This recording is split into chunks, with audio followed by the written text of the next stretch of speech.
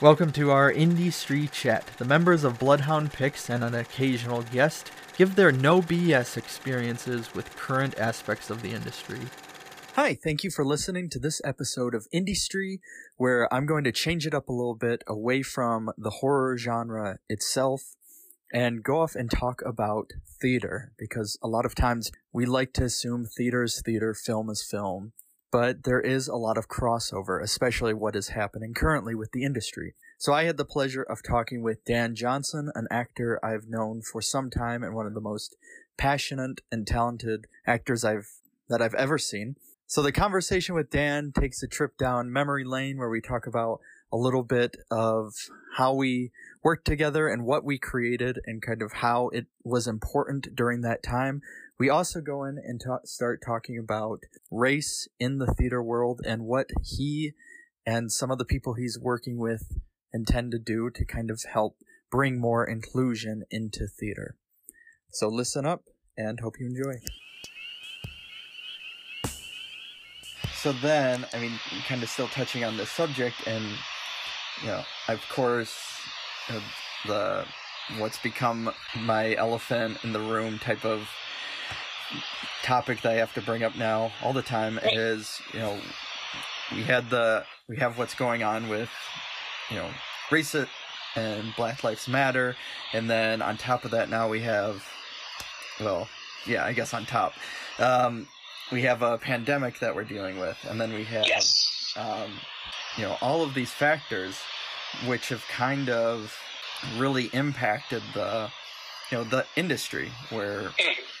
So in a lot of, I'll talk to other people, when it's more film related, they'll say, well, there's a lot of it, there's no going back to. It's not going back to the days of where all of these movies are going to be in theaters. It's more so like, the big Marvel, DC, whatever, they'll be in theaters, and then everything else will kind of move to online or, do things like The Invisible Man where it's playing in some small pockets, but then you can, get a ticket right when it comes out type of thing. So what do you think is there a point like that with theater moving for the future with everything that's happened? Are we kind of past that point of no return to what it was, prior? And is there a positive to that? The caveat to all of this is film as it was, theater as it was, without a vaccine. It's hard for most people to be able to afford right now, going back to the way things were. Like you've got, to name a film example, Jurassic World Dominion that's shooting right now. Yeah. But that movie, I'm sure, is at least $180 million. Yes. And probably going upwards of that now with all the safety precautions that they take and everything like that.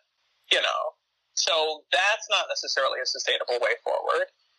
Again, with theater, there's a production that Equity approved that's going up in Massachusetts of Godspell, because, that speaks to these times. Yeah.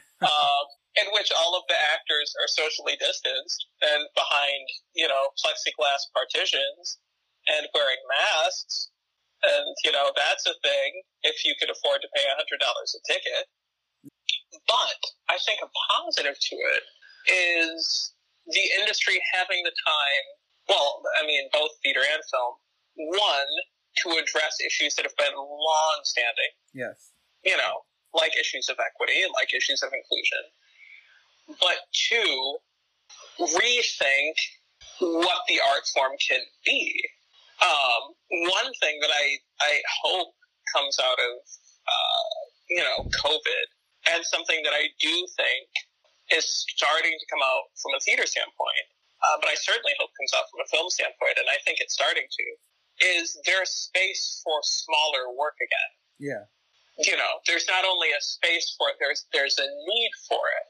I think, once again, to come back to one of my big words, there's more democratization.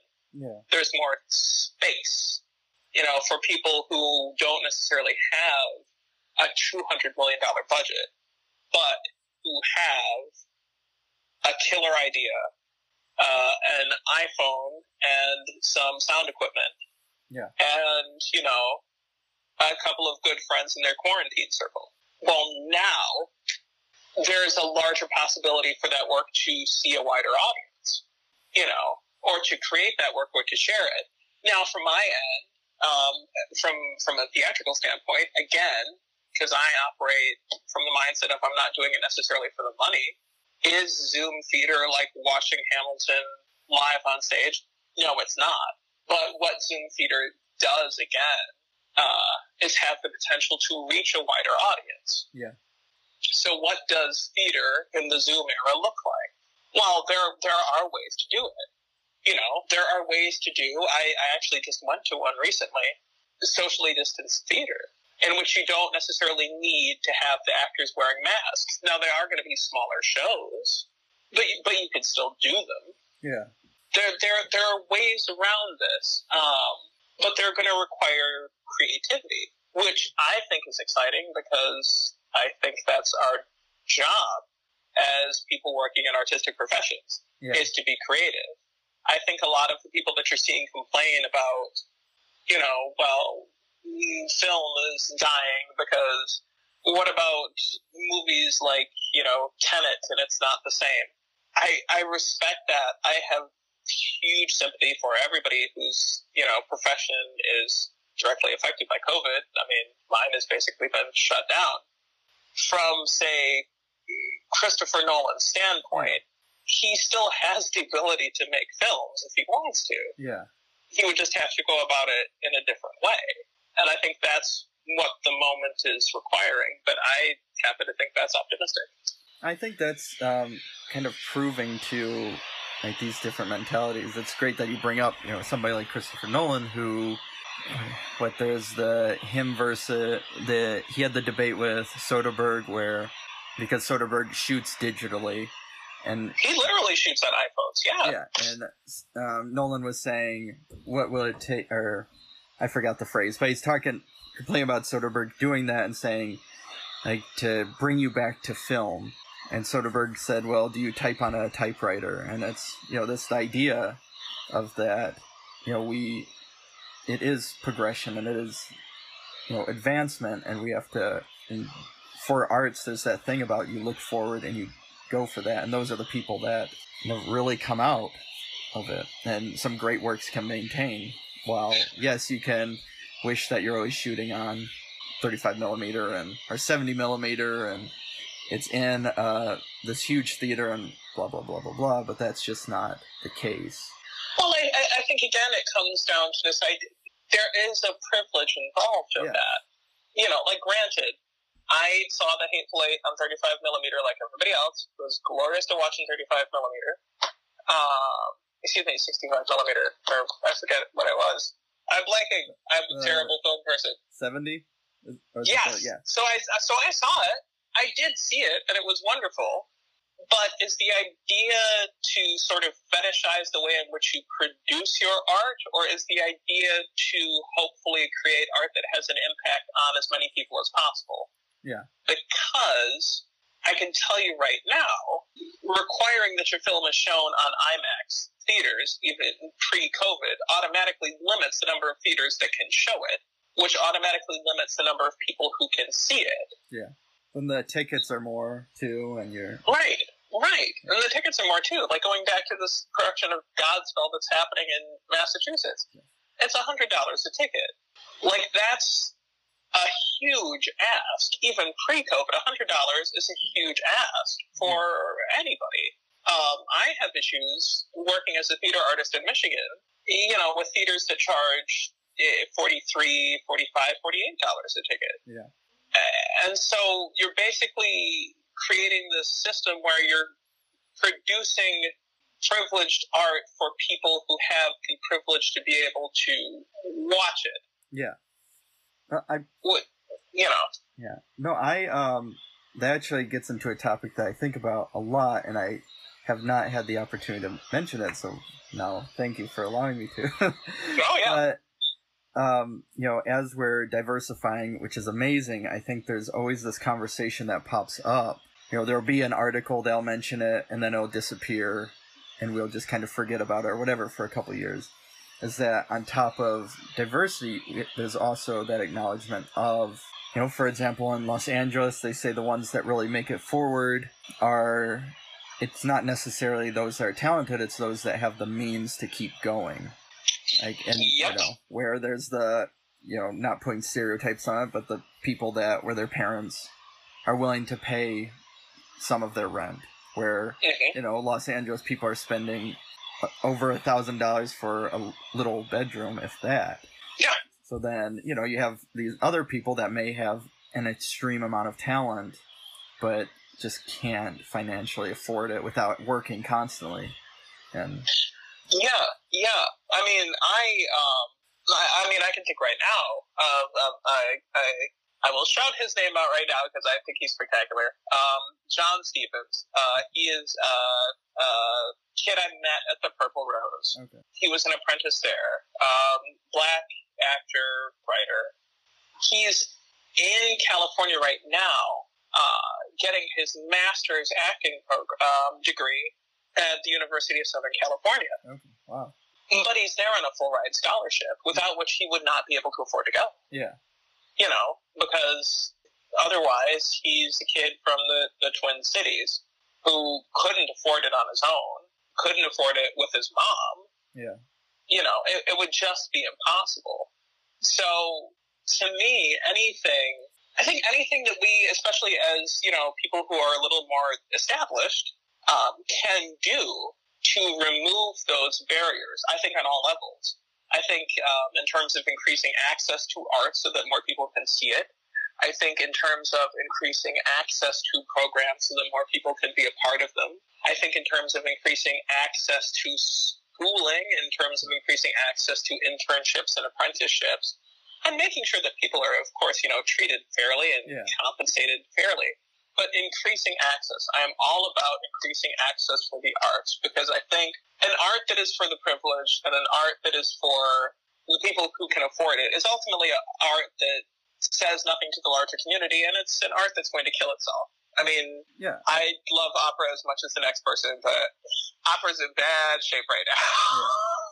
No, I'm gonna botch I'm paraphrasing the quote, and I don't even have the person, but I know there's this quote that in order for anything to be considered art, it needs to be accessible by kind of all classes. Mm-hmm. And so that's what, for, I guess, going back to the film portion of it, can it really be considered art until you have, somebody in a low-income home that's able to do it themselves and make it and, really bring into the world the same way, where, you have painters who you can have incredibly wealthy, or, people painting at, any economic level. Well, and I think part of that as well is this removal of the idea that, it's like we were talking about earlier, the removal of the frou-frou-ness involving art, and this idea that, now I'm going to quote Ratatouille, okay. Not everyone can be a great artist, but a great artist can come from any place. Yes. And great work can come from anywhere, and can come in many different forms. I mean, you and I both love David Lynch. Yeah. I think you and I have both watched many times his rant about watching movies on iPhones. Yeah.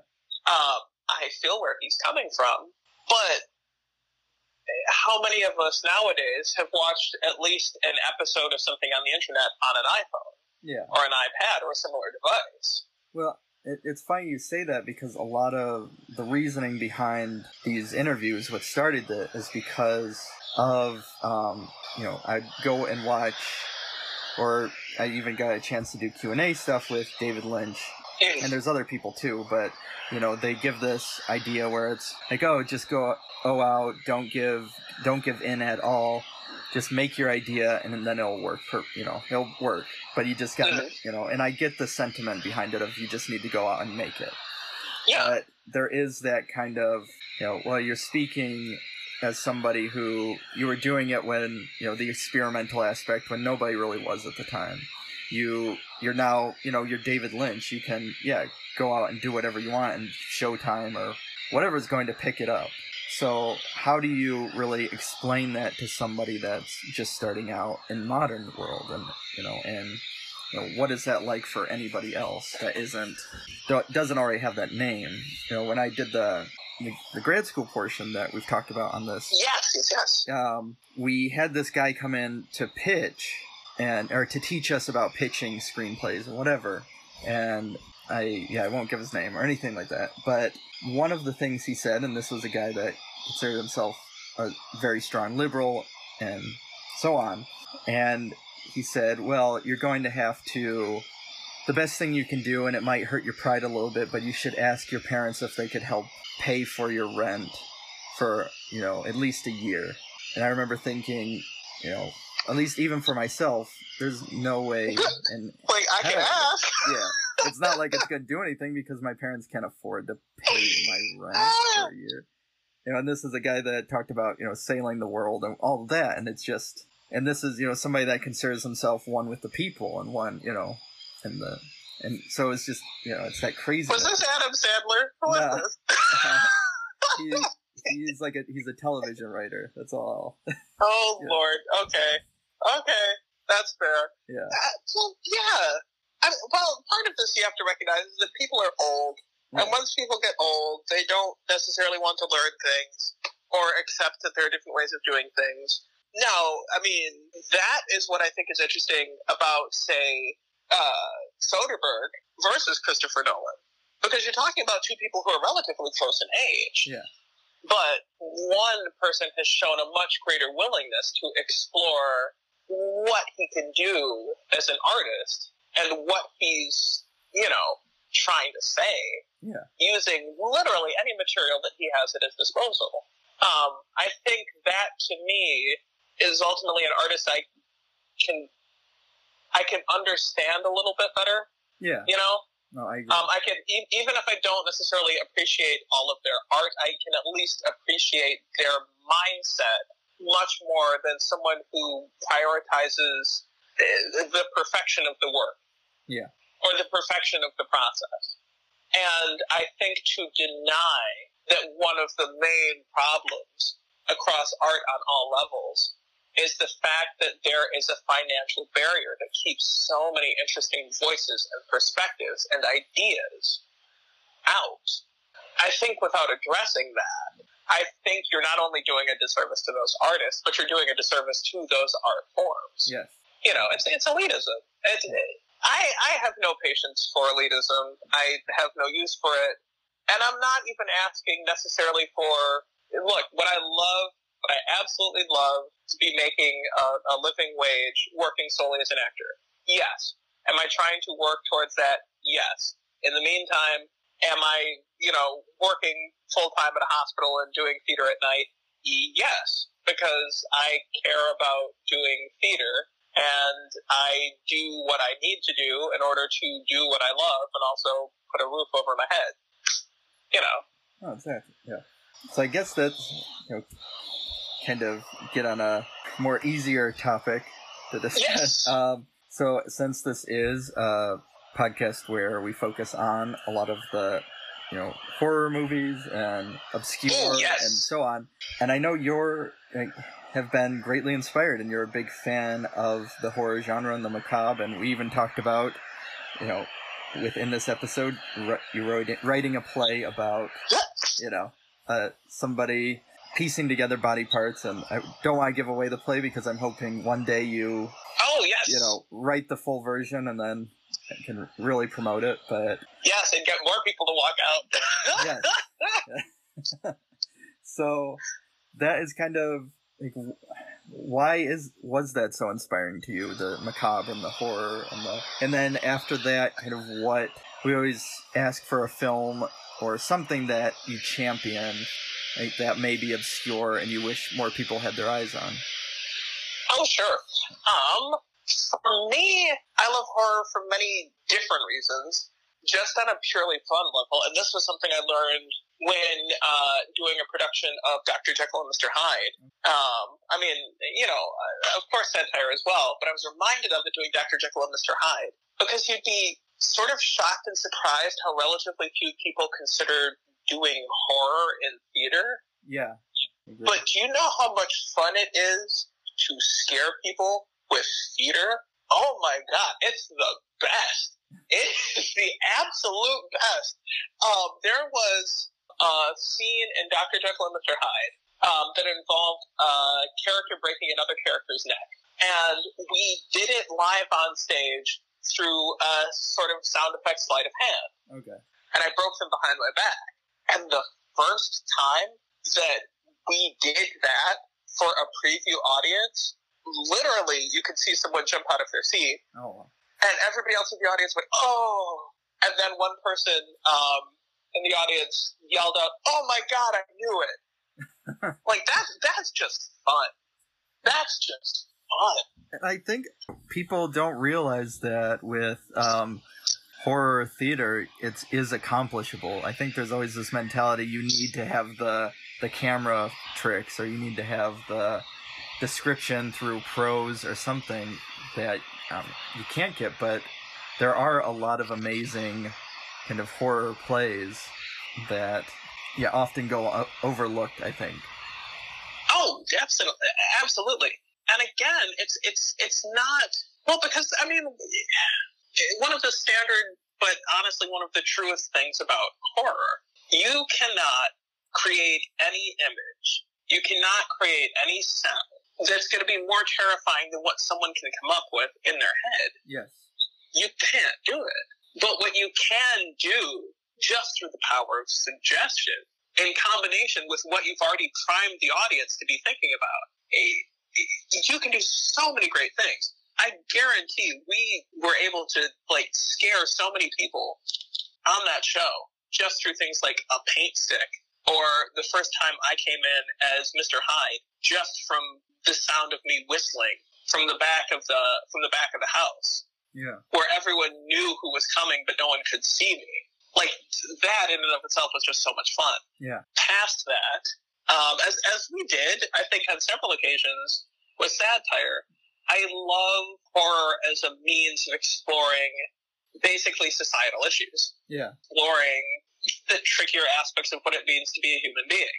I mean, look at something like Get Out, which is about racism and appropriation. Or look at something like, Alien. Yeah. I mean, if you're talking about, like, this idea of sexual horror and the body being taken over, and this idea of, who do you know among you is actually who they say that they are, who can you trust, what happens in a situation like that. These are all human sociological things that we deal with. Yeah. And horror, I think, is a great creative outlet for that on many different levels. And plus, it's just, I think it also, in terms of a creative standpoint, allows more freedom. Yeah. Because it's sort of considered like a no man's land, Yeah. Like, oh, well, if it's a drama, it has to be like this, and it has to follow this structure. Or if it's a comedy, you've got to have this particular joke land at this particular time, or you have to have this happen here, or have this happen here. Whereas horror feels no need to play necessarily by any kind of those rules. Yeah. No, I agree. Yeah. Yeah. Well, I mean, what do you think? What would you say? No, I loving everything you're saying. It's interesting to see what I think comes from it now. And it's funny you mentioned Alien, because with everything that's going on in the world, I keep seeing all of these memes pop up, showing the crew, the alien crew, and it'll say something about, they should have listened, or look what happened. They should have just listened to these two people. And it talks about, what's his name is it Parker and then Ripley? Oh, yep. Like if the crew just listened to them, and followed quarantine, and then none of it would happen. But so it's interesting. I think a lot comes from it, and a lot you can. That's why I personally love it, is you were able to say a lot, and I've always been a big horror fan my whole life, and that's because I think it also releases that fear that people have, or that, you can do it in a safe environment. The world is scary enough as it is, but if I can release some of that, anxiety and fear that I walk around with every day. in a enclosed environment that's either in a theater or in my own home or wherever I'm watching it. So that's a beautiful thing in my mind. Yeah. Oh, absolutely.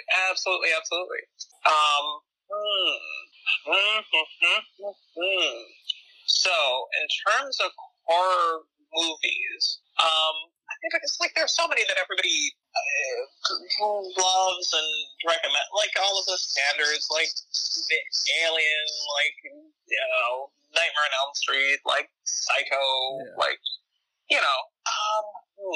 okay. So the first one, which I think I led you to see, but I happen to love it, and it was an influence on The Exorcist, is Onibaba. Okay. Which is it's from 1963, 64, 1963 or 4, by a filmmaker called Kaneto Shindo. It's a Japanese movie. Basically, it takes place in feudal Japan. It's about two women who trap soldiers who get lost in a field and basically murder them for their weapons to survive and for their equipment, and a man that they run into and a mask. And it starts off as sort of more of like an everyday horror of existence horror, and then gradually gets freakier and freakier as it goes. Yeah. I love it for that. I love it for its cinematography, which I think is so beautiful. Let's see, another one. Oh, Ganja and Hess. Yes, we did diversity in horror. We've been doing a little bit of that lately too, and I part of the picks, Ganja and Hess was one of my picks. But I'd love to hear your thoughts on it and kind of. It's another one of those movies. Like when I say it's very much of its time, does that make sense? Yeah.